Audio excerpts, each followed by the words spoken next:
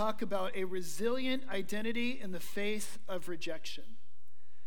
A resilient identity in the face of rejection. Now, I think from a very early age, a lot of us learn to crave acceptance and to fear rejection. I remember, I think it was in fourth grade. I remember like it was yesterday. I was in a class and I had somehow offended or upset the most popular kid in school. His name was Shane Holloway. I still remember his name. I got on his bad side. And so Shane, for whatever reason, wanted to humiliate me. And so he devised a plan. At recess, he kind of created a mock kickball game, and him and his friend were like the team captains. And they lined everybody up to get picked on teams for this game. And so they went through, and each one of them picked everybody. One by one, people got picked for the team. And then they came to me, and Shane said, well, I'm done picking. And the other guy said, well, I'm done. Let's go play. And they left me standing there all by myself, feeling totally rejected, totally alone. I'm still in counseling today because of this. But I still remember how painful it was to be rejected. And we fear rejection for good reason. To be rejected is painful, isn't it?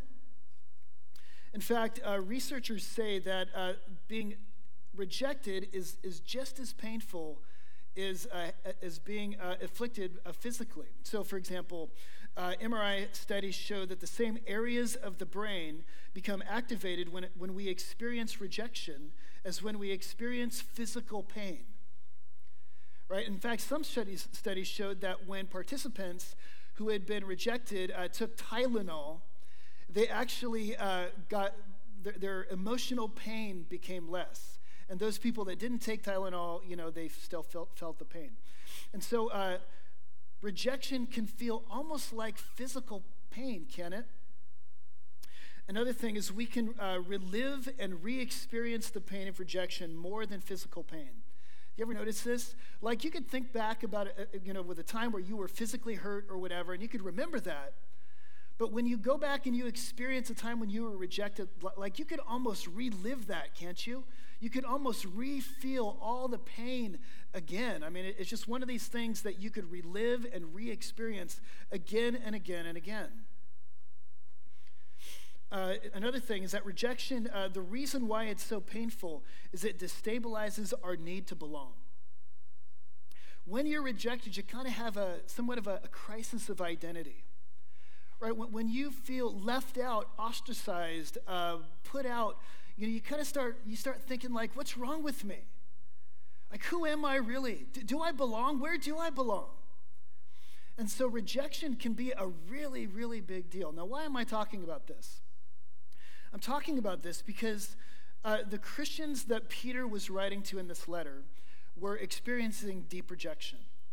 So just to kind of recap, this is a letter that Peter writes to Christians in the Roman world, and he calls them exiles, and they were a persecuted minority. And what this means is that, they weren't so much experiencing physical persecution. A lot of scholars say that would happen later. It wasn't happening here. They weren't being tortured. They weren't being killed, at least not at this point. They were simply experiencing social marginalization. So their beliefs were being mocked in the culture. Family members were disowning them. They were being diminished and rejected by colleagues and peers. They were being rejected. And this is painful. And it brings a crisis of identity. And so what Peter does is he's writing here in this passage to help these people face the rejection, to help us face rejection if we're experiencing it. I don't know if you've ever been rejected for your Christian faith or for things that you believe, but how do you handle that? How do you handle rejection with resilience? How do you deal with that sort of thing? What Peter says is if you're ever going to handle it, you've got to know who you are. You need to know your identity. And so that's what Peter does in these verses. He talks about our identity. He tells us who we are. He reminds us of the fact that we belong to Jesus Christ and what all that means. And he says, if you know this, you're going to be a person that can face rejection. Don't you want that? Let me show you 3 things today. Number 1, we're going to see the bad news of our new identity. Second of all, we're going to see the good news of our identity. And then finally, we're going to see how our identity makes us resilient in the face of rejection. 3 things, let's just go through them. So first, Peter says, I need to tell you that there is somewhat of a bad news that comes with your new identity. Let's see what he says here. Verse 4, Peter says, as you come to him, a living stone rejected by men, but in the sight of God chosen and precious, you yourselves, like living stones, are being built up as a spiritual house. What Peter is saying is that when you come to Jesus, you come to him more than just to get salvation. You come to him more than just to get eternal life. You come to him to get more than just forgiveness. When you come to Jesus, you get a new identity. Can I get an amen? Right. So when you become a Christian, your identity is completely restructured by Jesus Christ. And what that means is that whatever is true of Jesus, the things that are true about Jesus, when you're a Christian, they also become true about you. Peter says, you come to him as a living stone. Then in verse 5, he says, you yourselves also are living stones. So just as Jesus was a living stone, so are you. What's true about Jesus is also true about you. He also brings up this metaphor of a building. He says you're living stones being built together into a building. And he says Jesus is the chief cornerstone. What is the chief cornerstone? Well, it's the stone that you put in a building at the very foundation. It's a stone that defines and aligns all the other stones so that the building is straight, so you have the right shape to the building. And what Peter is saying is that if you're a Christian, Jesus Christ defines you. If you're a Christian, you align yourself so much to Jesus so that what's true about him is also true about you. Now you're saying, well, what's bad about this? This is good news. What do you mean bad news of our identity? Well, listen, what's true about Jesus? The first thing that Peter tells us is that Jesus, he's the cornerstone. And he's a stone that was rejected by the builders. Jesus was rejected. In fact, Jesus uses the same Old Testament scripture about the cornerstone to describe the fact that he was rejected by people. He came to his own, and his own didn't receive him. Jesus was an equal opportunity offender. So he offended the religious people, and he offended the Romans. Jesus was a scandal in the world. So that finally he was crucified as an ultimate picture of his rejection. What Peter says is that if you're a Christian, you're aligning yourself with the rejected cornerstone. And if Jesus was rejected, well, guess what? Part of your identity in the world is a scandal. Part of associating with Jesus is that you will be rejected just like he was. Now you think about this for a little bit. You know, some relationships that you have they open doors for you, right? You know, you might attach yourself to a rising star, somebody who's popular, so that you might rise with them, so that those people open doors for you. This is what networking is about. You make friendships with people that are advantageous, that open doors, that help you move up the social ladder.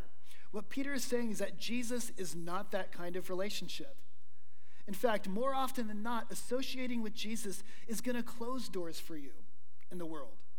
Associating with Jesus is going to lead to less power and less influence. It's not going to move you up the corporate ladder or social ladder. When you identify with Jesus, in many ways, it leads to downward mobility. Do you know that? Peter's saying, first, if you're going to handle rejection at all, you need to know this about your identity. I mean, just part and parcel of attaching yourself to Jesus Christ is that you take on the scandal. You move to the margins just like he was. You move into a place where you face social rejection. Jesus said it himself. He says, a servant is not above his master. If they hated me, what? They're going to hate you too. Dietrich Bonhoeffer puts it this way. He says, the messengers of Jesus will be hated to the end of time. They will be blamed for all the division which rends cities and homes. Jesus and his disciples will be condemned on all sides for undermining family life, for leading the nation astray. They will be called crazy fanatics and disturbers of the peace. The disciples will be sorely tempted to desert their Lord. But they must hold on and persevere. Only he will be blessed who remains loyal to Jesus and his word until the end. Bonhoeffer's saying this. He's saying, when you associate with Jesus, this will lead to hatred, rejection. Now, I want to be careful with this because Peter is not saying that when you identify with Jesus, you ought to just expect to have a bad reputation and that you ought to be happy with a bad reputation. You know, some Christians go out into the world almost happy that people don't like them, you know, almost, wanting rejection or just kind of being rude. In fact, there's a book called Unchristian, written by a guy named David Kinnaman, and he's a researcher for the Barna Group. He did research where he asked people who were non-Christians what their image of Christians was. And what Kinnaman concluded was, based on all his findings, is that Christians have an image problem. He had 7 things that people thought about Christians. He said that when I asked non-Christians what they thought about Christians, this was their response. Christians are hypocritical, they were uncaring, they were homophobic, sheltered, too political, and judgmental. Now, this is not good. There is a sense in which if we have an image problem, this is not good. We ought to want to have a good reputation. We want to be viewed as caring and loving and compelling, right? Peter, later on in verse 12, he even makes the point. He says, keep your conduct among Gentiles honorable, so that when they speak against you as evildoers, they may see your good deeds and glorify God on the day of visitation. Do you see what he's saying? He's saying, yeah, they may reject you, but you shouldn't want this. You should act in such a way that even if they don't understand you or think your beliefs are crazy, they still might say, I wouldn't mind hiring one because they're just so honorable. I wouldn't mind if my daughter married one because they're just so loving and caring. Right? We ought to be concerned about our image in the world. We ought to have a good reputation as Christ followers. You should not be hated because you're a jerk, in other words. But what Peter is saying is that when you attach yourself to Jesus, don't be surprised when you're rejected. Don't be surprised when you find it really uncomfortable to align yourself with some of the teachings of Jesus and some of the things that Jesus said about himself. And this is so hard for me. I want Christianity to be compelling. I want people to believe in Jesus. I want people to love Christianity. I want people to love Jesus. I want people to be compelled into the church. And because of that, I can tend to soften the hard edges, right? I kind of downplay the things that are more offensive that Jesus said. I might downplay the exclusivity of Jesus. I might downplay some of the things he said about sexuality. I might downplay some of the things he said about giving to the poor and loving your neighbor and going the second mile and turning the other cheek. I could want Christianity to be so compelling that I soften the hard, crunchy edges. And Peter says, don't do that. Jesus was a scandal, and if you're going to associate with him, part of your identity is that you bring the scandal with you into the world. Don't be ashamed of that. Last week, my brother, a couple weeks ago, he preached on racism in the church. And it was hard because my brother's like me. He's a people pleaser. I think Sam said that a couple weeks ago.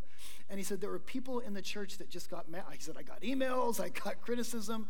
And he says it was just so hard. And I was like, Josh, if you're never offending anybody in your preaching, something's wrong. There's no offense. There's no scandal. In fact, a good test for yourself is do you ever offend anybody? Do you ever feel rejected because of your Christianity? If woe to you if all men think well of you is what Jesus said. And if everybody loves you and you're never offensive and nobody ever rejects you, then maybe something's wrong. If everybody hates you, that's a problem. Maybe you're being too offensive. But if you're never rejected, well, maybe you're compromising. Maybe you're distancing yourself from your identity. Peter says, listen, it's a privilege. Don't be surprised. Don't be angry. Don't be defensive. Don't retaliate. Man, if people reject you because of Jesus, that's a privilege. I say this is bad news, but it's actually kind of good news, isn't it? Well, let's look at the good news then. The bad news, Peter says, listen, if you're being rejected, hey, don't worry. It just shows that you're linking yourself to Jesus. That inevitably leads to a place where you're losing power and influence in the culture. Don't be surprised or angry about that. That's kind of normal. Well, what's the good news of our identity? Well, look at Peter switches metaphors here. He mixes the metaphor, and he was talking about a building and the chief cornerstone, but he goes on, and now he's going to talk about the people in the building. What do they look like? How does Jesus shape their identity? In verse 9, he says, but you, I want you to know this about you. Verse 9, but you are a chosen race, a royal priesthood, a holy nation, a people for his own possession, that you may proclaim the excellencies of him who called you out of darkness and into his marvelous light. Once you were not a people, but now you are the people of God. Once you had not received mercy, but now you have received mercy. Peter is saying, yeah, so this is a two-edged sword here. There's two sides to your identity. On the one hand, the world rejects you, but that's not the end of the story. There's something incredibly affirming about who you are. And Peter goes on here and he creates this list, this kind of litany of incredibly affirming things that are now true about you when you identify yourself with Jesus. The key words through this section here are the words you are. He just says, you are a chosen generation. You are. If you're ever going to be resilient in the face of rejection, you need to know who you are. And Peter says, first, when you associate yourself with Jesus, he says, you are a chosen generation or a chosen race. That's the first thing that you are. Right? The same thing that's true about Jesus is true about you. He was rejected on the one hand, but it says Jesus also was chosen and precious. That's now true about you. You are now chosen. You are now a chosen generation. Just as Jesus was the elect of God and the chosen one of God, when you associate yourself with him, you are now chosen. Now, what this means is that it's not an accident that you're a Christian. It's not like you just stumbled into Christianity one day and you kind of walked in the door with nobody noticing. What it means is that you are a Christian by the choice of God. Before the foundation of the world, before you were even born, God chose you. God knew your name and he loved you. And he brought you into his family. He intended to do it. You're not some nameless, faceless person in the crowd. God on purpose chose you to be part of his family. Now, you think about adoption. One of the main metaphors of the Christian faith is that now you are adopted into God's family. The beauty of adoption is that the child is chosen. You know, you are chosen on purpose. You are brought into God's family. That's a beautiful thing. You are adopted by God. Now, someone says, well, why did God choose me? Why did God elect me? Why does God want me in his family? I mean, what is the basis of God's choosing me? I have no idea. Why does God love you? I don't know. It's not because you were choice. It's not because you were especially more hardworking than anybody else. You were better than anybody else. God chose you because he chose you. God loves you because he loves you. And what that means is that there is nothing you can do to stop God from loving you. Such wonderful, beautiful news. Do you know this about yourself? And Peter goes on, he says, not only are you a chosen generation, he says, you're a royal priesthood. That's who you are. What does it mean to be a royal priesthood? Well, a priest was a person who had access to God. The priest was appointed to go into the Holy of Holies in the temple in the Old Testament. The priests were the only appointed ones who had the privilege of standing before God, of being in God's presence. And Peter says, you need to know this about yourself. You have the privilege and you have the power to stand in God's presence. You have access to God if you're a Christian. What wonderful news. What a amazing thing to know about yourself. God loves you, and he's made a way through Jesus Christ to invite you into his presence so that you could stand before him forgiven and unashamed as his child. There's a picture it's an old picture in Time magazine of JFK in the Oval Office, and he's got JFK Jr. under the desk, and he's playing Legos down there. Anybody remember that one? It's pretty iconic. And I love the picture because here the little boy is in the Oval Office, this prestigious place where really only important people go in there, and you could only come in if you were invited and if you had some sort of title. And not just anybody comes into that office. But here little JFK Jr. is playing Legos under the desk. He has the status to bang open the door of the president's office and sit there like he belongs. The same is true of you if you're a Christian. You belong in God's presence. He's invited you there. You are accepted into beloved. You are a royal priesthood. And Peter goes on and he says, not only that, but you are God's own special people. You're God's own special possession. And up there, he says that Jesus was chosen and precious. Peter says, if you're a Christian, you are precious to God. You're his own special possession. Did you know that about yourself? You might think, well, I'm not very special. Nobody's really wanted me. I'm not that big of a deal. Well, listen, in God's eyes, you are precious.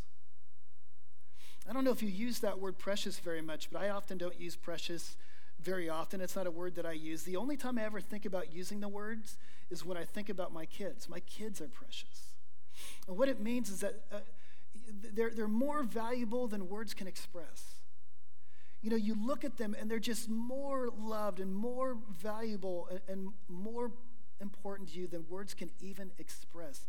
And this is how God feels about you. You are his own special, precious people. Even the Lord of the Rings, that's another place where you hear the word precious. You remember Gollum? And he called the ring his precious. The precious was his most valued object of affection. The precious is what he wanted more than anything else. He'd do anything for the precious. He'd give his life for the precious. And you are God's precious. He would give anything for you. Your value to him is beyond words. How do I know that I'm so precious to God? Well, you know how valuable you are to him because he was willing to give his son for you. God so loved the world that he gave his only son for the world. No greater love does a man have than this, that he lays down his life for his friend. How do you know that you're precious to God? Well, you see that God gave everything for you. God spilled the blood of his own precious son to get you. You are just that precious. You are just that valuable. He goes on, once you were not a people. You had no identity. You were just out there in the world, nameless, faceless. But he says, now you are the people of God. Once you had not received mercy, but now you have received mercy. Do you see what an affirmation this is? Do you ever stop and think about who you are? And what a difference it would make if you actually knew this. I think it was Carl Rogers. He's a therapist of the 20th century. He started a client-centered therapy. And he said this one time. He says, the problem with people as I have come to know them is that by and large they despise themselves and regard themselves as worthless and unlovable. He says, I've sat with people for years and years and years, and here's my observation.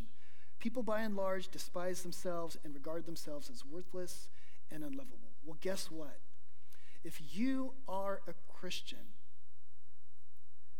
you are precious to God. You are worth everything to him. He gave his only son for you. And this is the good news of your identity. Okay, so where are we? We looked at the bad news of our identity.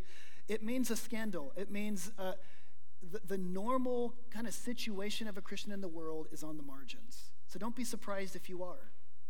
Well, how can I live like that? Well, on the other hand, you are precious to God. You are a chosen generation, a royal priesthood. You have a bedrock solid identity.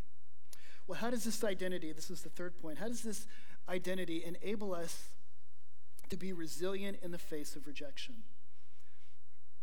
Let me just think about this for a little while. And you could probably guess as you think about this, how would knowing who you are give you a strength against being rejected? How would that give you a confidence? There's a quote by Dietrich Bonhoeffer again. He says this. He says, in the New Testament, our enemies are those who harbor hostility against us, not those against whom we cherish hostility.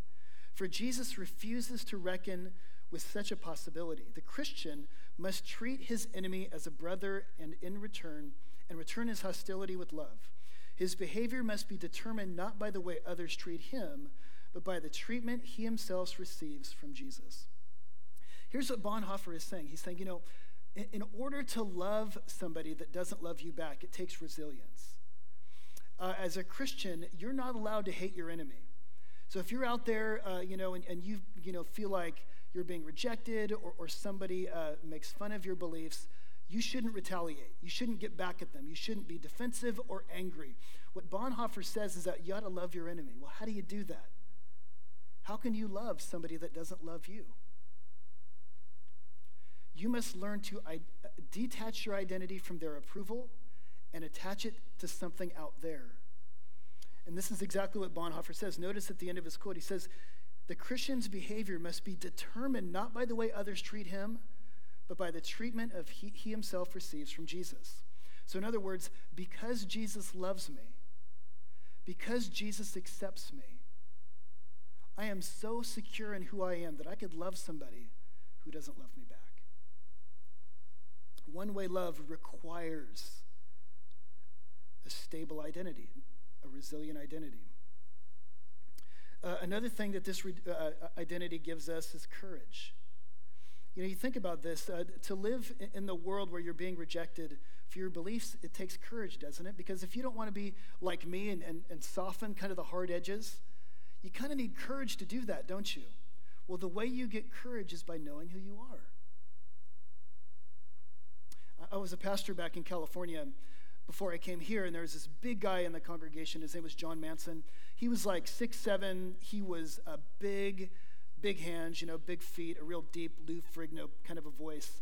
And John Manson tells a story one time where he was out at night in downtown Long Beach, and some young high school kids came up and demanded that he give them his money. And John said, I was terrified, and so I just started booking it the other way. I ran and ran until I made it to the store that I was going to. And he says, as I was in the store, something happened. He said, I started thinking to myself, you know what? I'm 6'7". I've got a Lou Ferrigno voice. Look at these hands. Why am I running from these high school kids? He says, look at who I am. And he just was like, man, that was silly of me. And then he leaves the store, and he goes out, and he sees the kids again. And so he decides to play a little dirty trick on him. He goes up, he says, hey! And he says, those kids got a look of terror on their face, and they just ran in the other direction. In other words, he said, I got courage when I realized who I was. You need to know who you are. This creates courage. You don't need to be liked by everybody. You don't need to be loved by everybody. You are loved by God. He has chosen you. This should create courage. Somebody says, well, doesn't it create arrogance? Won't you become a bully if you think so highly of your new identity? Well, not really. Because what is a bully? A bully is not somebody who's secure in who they are. A bully is somebody who's insecure, who has a fragile ego. And when you have a redeemed ego, a redeemed identity, this should give you a humble courage. I think also this new identity will give you resilience because it helps you to create friendships. Here's the deal. I think that even though we have this identity that creates a scandal, I think that we ought to be so compelling that we actually create friendships with people on the outside. With a person that even though maybe they think you're weird and your values don't make sense, they think you're narrow-minded and exclusive and all that stuff is hard, they still think, you know what? There's something about this person. There's a security there. There's a humility there. There's a love there that I just cannot deny. I think when you know your identity, you don't have to be defensive. You don't have to create enemies, at least more than there needs to be. You don't have to retaliate. You don't have to be mean. I think when you know who you are, you can be a friend to somebody that doesn't know Jesus. And maybe one day that friendship might turn into the person actually learning to love the Jesus that you love. I don't know if you're being rejected today. I don't know what it's like for you when you think about rejection, but here's what I need to tell you, is that the only way you're going to face rejection with resilience is by knowing who you are. You need to know your identity.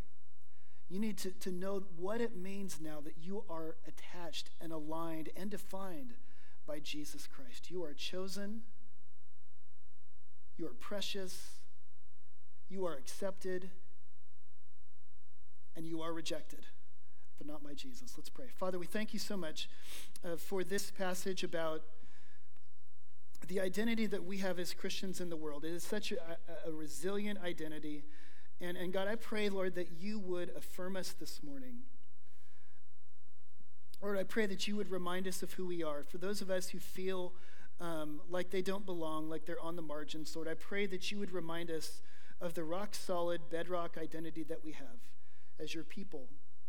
Give us courage, God, to identify with you, even when that means losing power and influence. Give us courage, we pray.